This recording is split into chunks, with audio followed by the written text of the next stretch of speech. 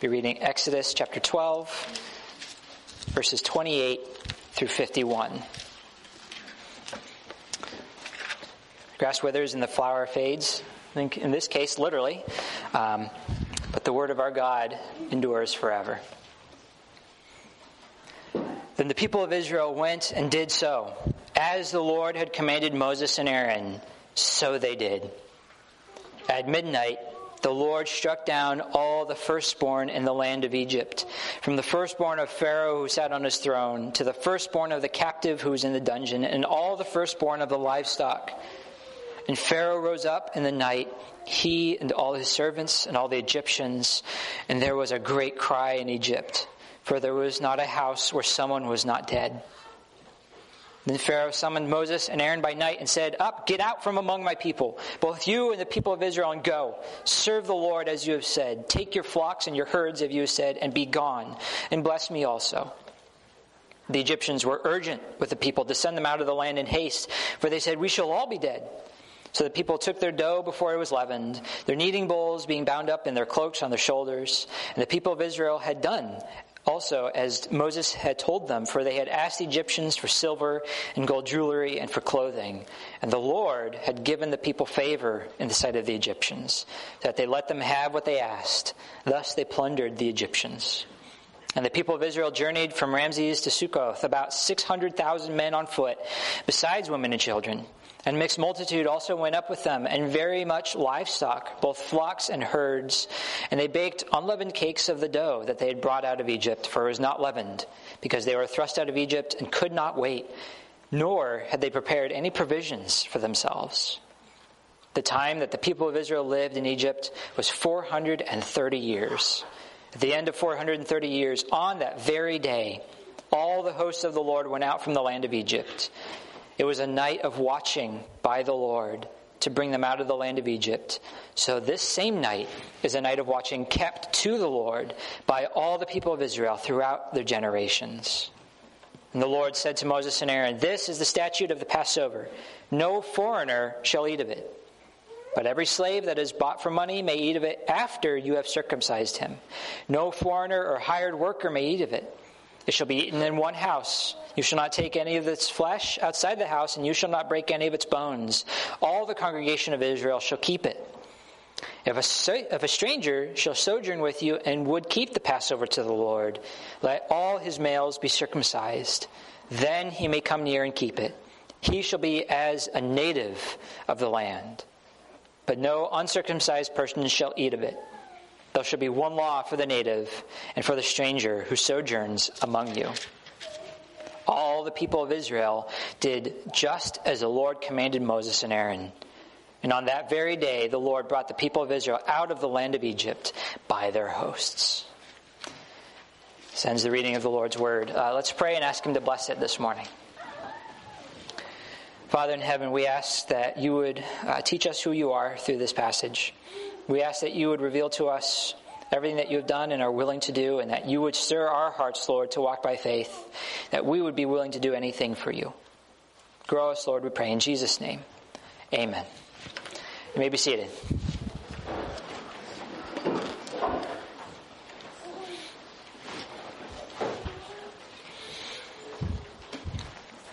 So there's a question that sticks in the back of the mind of people who do not believe the Bible. And there's lots of questions, obviously, lots of things that they will wonder about. But one of them is why does the Lord go to such incredible lengths to get Israel out of Egypt? Right, we've just spent the last, I don't know, how many months has it been? We've been in Exodus, reading about these plagues and all the incredible things that the Lord has done simply to bring Israel out of Egypt. We've seen God do incredible things. But why does he do it for a bunch of slaves? Why does God go to such incredible lengths for a people who are poor and needy and don't really have anything to offer him? What's so special about Israel? It's far easier, right, to believe that Israel made up all these stories so that they could feel special about themselves, right? So that they could tell themselves that they're special and unique. That's easier to believe. But I think that if you're a parent, this makes perfect sense. Everything that God does makes perfect sense. Because is there anything that you would not do for your kids? Maybe there's bad things that you wouldn't do for them, right? But is there anything good that you would withhold from them? Of course not. Because they're your kids. And I know the kids are rolling their eyes and say, well, my parents say no to me all the time and they don't let me have the things I want. Well, yes, no, they don't give you bad things, right? I don't let Solo drink coffee in the mornings. That's not because I don't love him. It's because I do love him and I don't want him to literally be bouncing off the walls. If I let him, right, I'd be a bad dad. It's because I love my children, my kid, that I do the things I do. And the same thing with God. Israel is his child. And he would do anything for them. And there is no good thing that he would withhold from his children. Back in Exodus 4, the Lord said to Moses, "Say to Pharaoh, Israel is my firstborn son." So everything that follows is what the Lord is doing for his children. And so what we see in this passage at the culmination, right, this is the climax of the story as Israel is finally brought out of Egypt. This passage shows us everything that God is willing to do for his people. In fact, it shows us that God is willing to do anything for his people. But we don't just learn that God is a good father. We'll also see in this passage that there's Israel, because of what God has done, they become a people who are willing to do anything for him too. We will see a people who are moved by faith and not by sight. And we will see the good that comes from a heart of faith. That it is a blessing when people walk by faith and not by sight. So here's the main point to summarize. The Lord is willing to do anything for his people. So his people should be willing to do anything for him. And that leads to their good. The Lord's willing to do anything for his people. And so his people should be willing to do anything for him.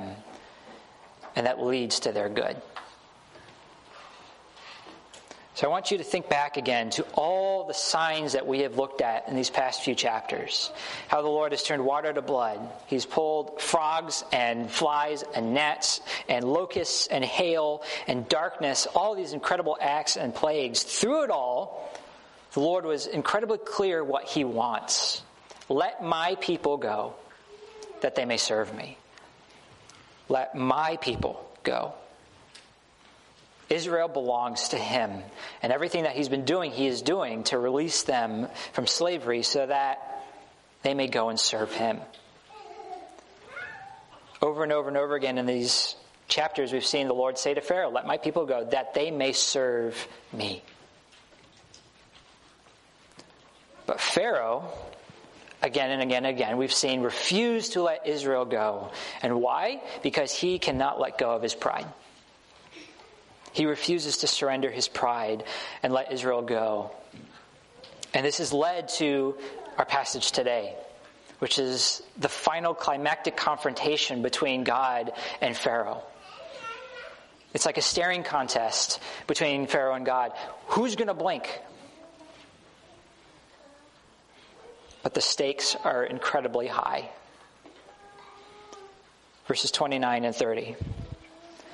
At midnight, the Lord struck down all the firstborn in the land of Egypt, from the firstborn of Pharaoh who sat on the throne to the firstborn of the captive who's in the dungeon, and all the firstborn of the livestock. And Pharaoh rose up in the night, he and all his servants and all the Egyptians, and there was a great cry in Egypt, for there was not a house where someone was not dead.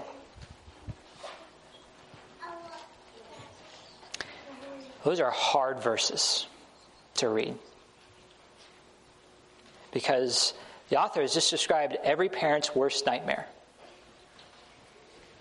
Waking up and finding your child dead. Of course, there was a great cry in Egypt. This is the worst night in their lives. But before we're tempted to start questioning God, before we start saying, well, how could God do this? Notice that this is the shortest description of a plague that we have seen in Exodus so far. Even frogs got more screen time than this. And there's a reason for that. And I think the reason is because it shows us how stark this is.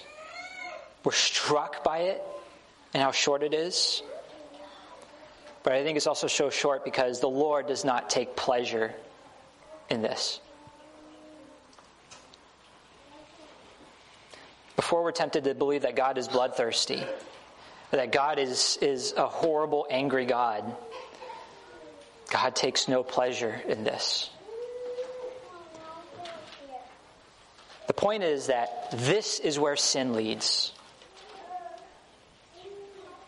Not God's sin, but Pharaoh's sin. Pharaoh gambled his people's lives. Because God told Pharaoh, back in chapter 4, if you do not let my firstborn son go, I will take your firstborn son. God warned him. And then God gave Pharaoh every opportunity to turn back. Over and over and over again, the Lord said, I will give you another chance. Let my people go. And if you don't, here's what will happen.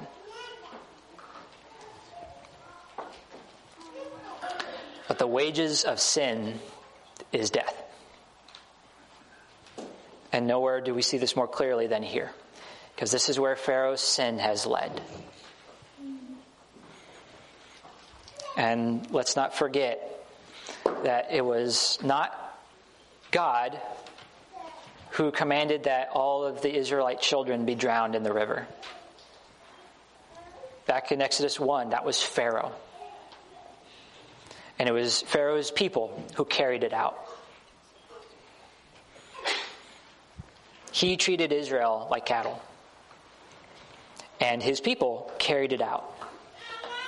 He treated them like possessions and whipped them and beat them when they didn't fulfill his incredible demands. And his people carried it out. The Lord said, if you do not stop, here's what will happen. And they did not stop. But even as we're struck with how horrible this night is and how awful the consequences of sin is, do not lose sight of why the Lord does this. Yes, it's to judge sin, but it's also so that Israel, his people, might be freed from Pharaoh. God was willing to do what it takes to save his child.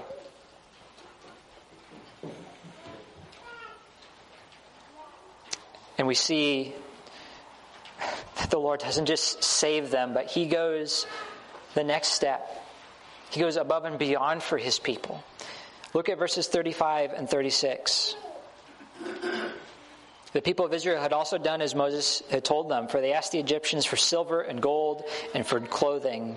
And the Lord had given the people favor in the sight of the Egyptians, so that they let them have what they asked. Notice that it is the Lord who gives in this verse. It's intentional with all the grammar that the author wants us to know that it's God who gives. And notice that Israel asks for these things. They do not demand. They do not steal. They do not loot. They don't take by force. Instead, they ask. And the Egyptians give. Why is that important? I think it's important because the Egyptians are not really giving to Israel. I think when they give up gold and clothing and silver, what they're doing is they're giving tribute to God. They're honoring God. But because God loves his children, he shares that honor with Israel.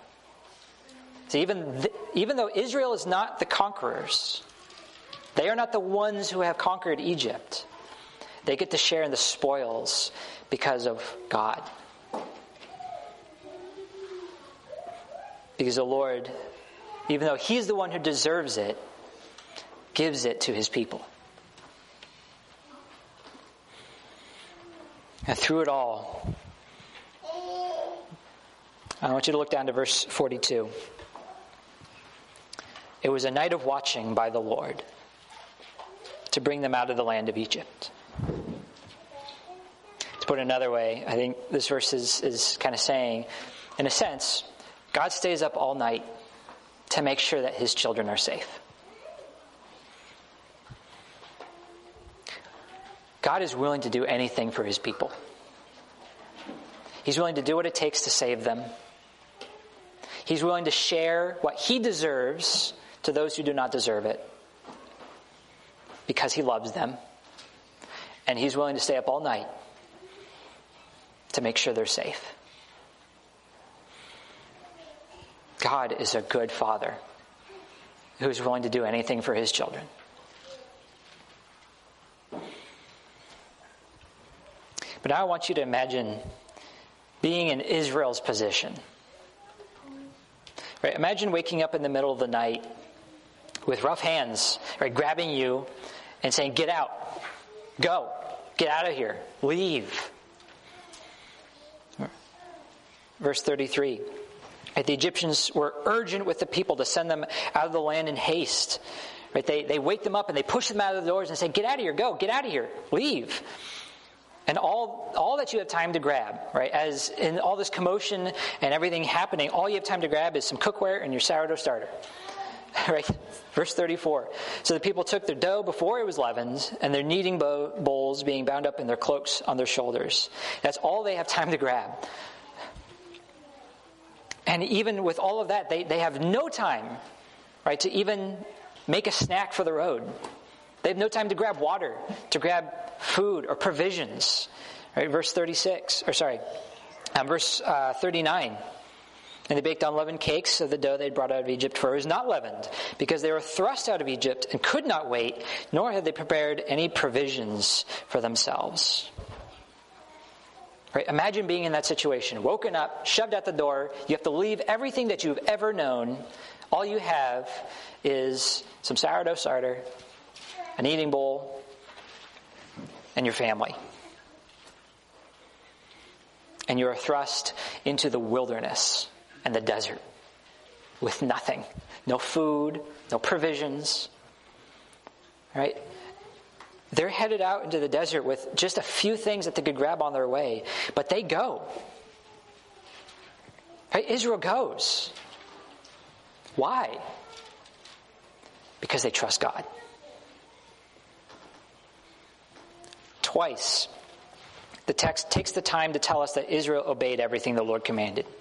This is why we read verse 28 this morning as well. Verse 28 says, "And the people of Israel went and did so as the Lord had commanded Moses and Aaron, so they did."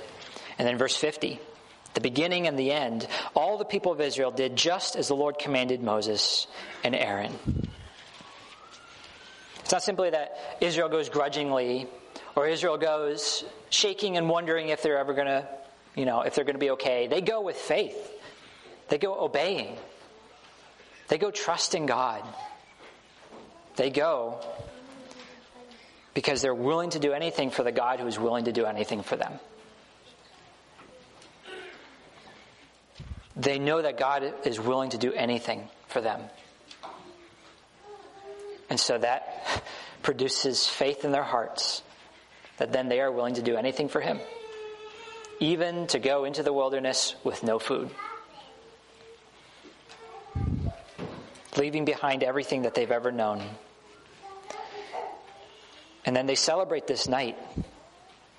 Right, verse 42, it was a night of watching by the Lord to keep them out of the land of Egypt, to bring them out of the land of Egypt. So this same night is a night of watching kept to the Lord by all the people of Israel throughout their generations. Right, the Lord does this for them, and in faith, they do things for the Lord. In gratitude, they keep this night to the Lord as a night of watching, to remind themselves that because of everything that God has done for them, they can trust him and they can do anything for him.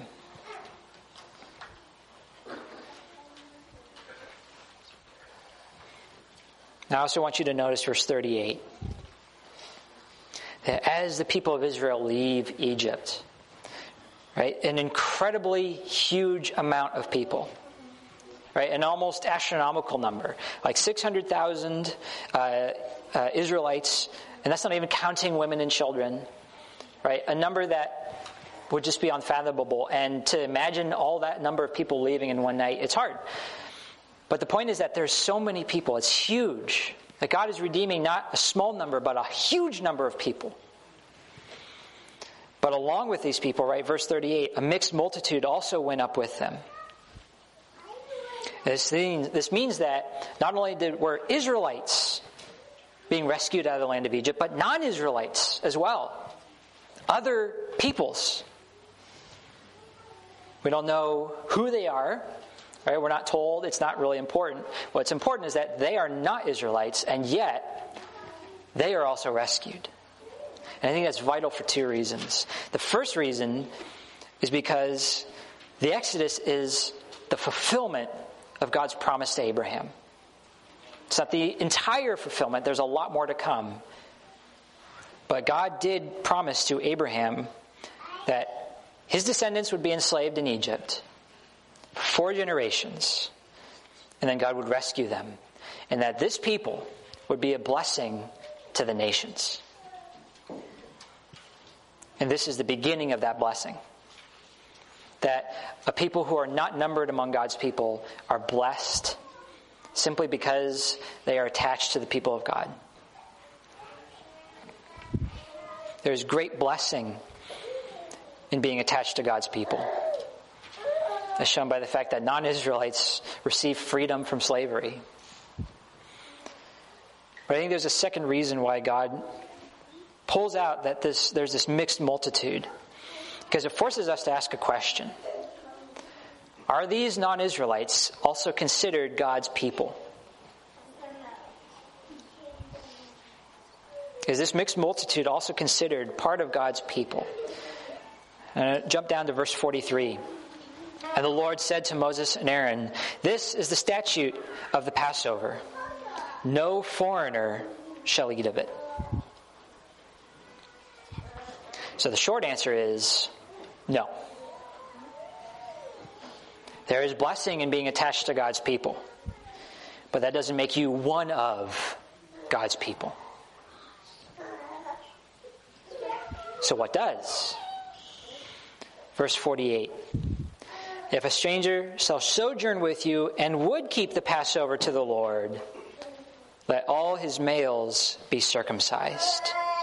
Then he may come near and keep it, and he shall be as a native of the land. In other words, here's how you become one of God's people. Commit yourself to God. Because this act of circumcision is an outward expression of a heart of faith.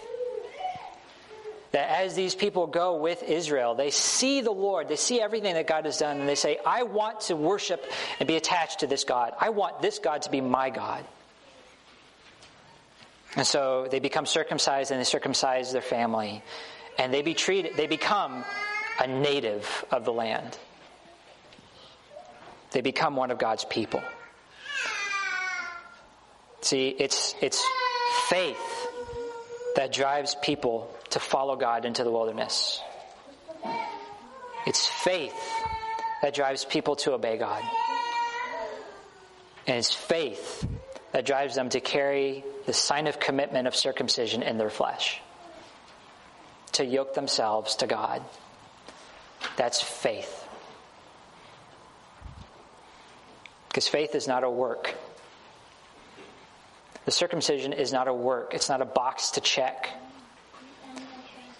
Faith is a heart that says, I will do anything for my God because he has done everything for me.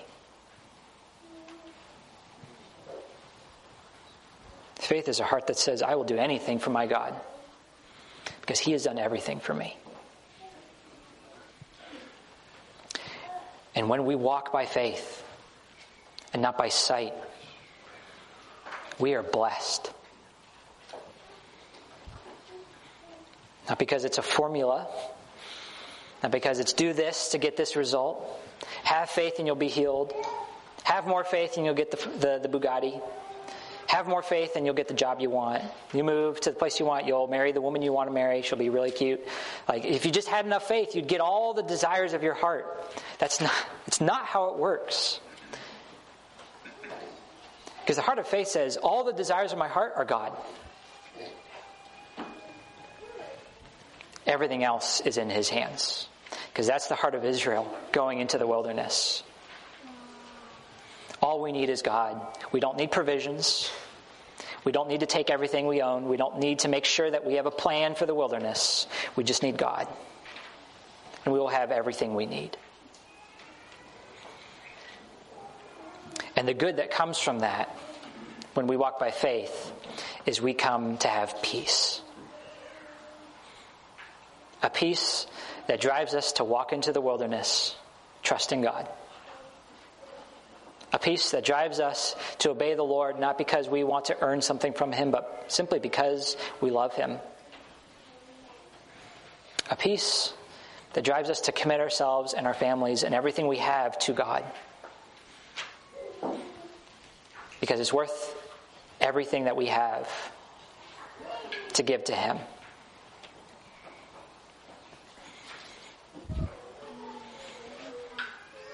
The problem is that we don't always have that heart of faith, do we?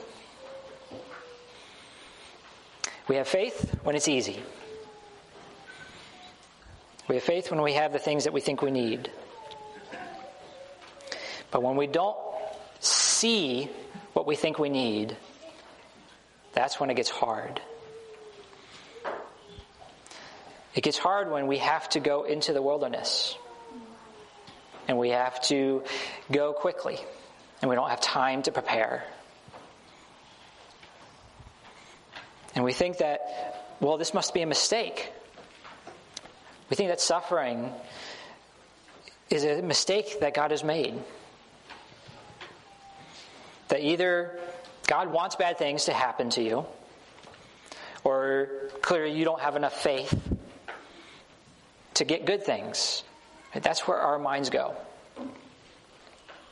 But that's not faith talking. That's the devil talking. Because the devil wants you to believe that God does not love you like a good father.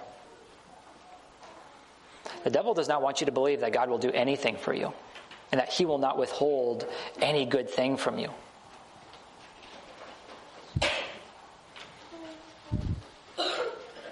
Faith clings to who God is. It clings to the fact that he will do anything. And if we needed any more proof than the Exodus, God gives us even more proof. Because the God who was willing to kill the firstborn of Pharaoh was also willing to kill his own firstborn. He was so willing to do anything for you, he was willing to die. He was willing to go through that same nightmare that Egypt experienced. It's all the pain that those Egyptian fathers and mothers experienced the night of the Exodus. God experienced that too when he lost his son on the cross. But he willingly gave up his son, and Jesus willingly went to the cross because he was willing to do anything to save you from your sin and from death. God knew the price, and he paid it willingly.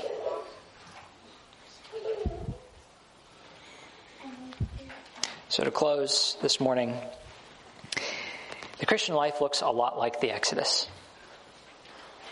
We're redeemed from slavery by the death of the firstborn, and we are thrust suddenly into a long wilderness pilgrimage. We have a promise a place we're headed, a land that God has said is yours, but you're not there yet. In the meantime, the journey will be hard. You will not always have everything that you think you need. You will sometimes wonder where your food will come from tomorrow. You will wonder if you will have anything tomorrow. Where will you live? What will you eat? But through it all, God calls us to have that heart of faith that trusts Him. That if He was willing to give up His own Son on the cross, how much more will He give you every good thing through Jesus Christ our Lord? And when you walk by faith, you will have peace. Peace that tomorrow is in God's hands because Jesus Christ is alive forevermore. I'd like to invite the elders forward so that we can partake of the Lord's Supper this morning and so that we can taste and see everything that God has prepared for us in the wilderness. Let's pray. God in heaven, we thank you again. We praise you for all that you have done for us. And we ask that as we go out this morning, that you would increase our hearts, that we might willingly do anything for you because of all that you have done for us. We ask that you would give us peace, that we would not be people who are anxious or worried or fearful, that you might banish it all by the knowledge that you are enough, that if you have given us your Son, you will give us all things that are good for us because you're a good Father. We praise you, Lord, and we pray all of this in Jesus' name. Amen.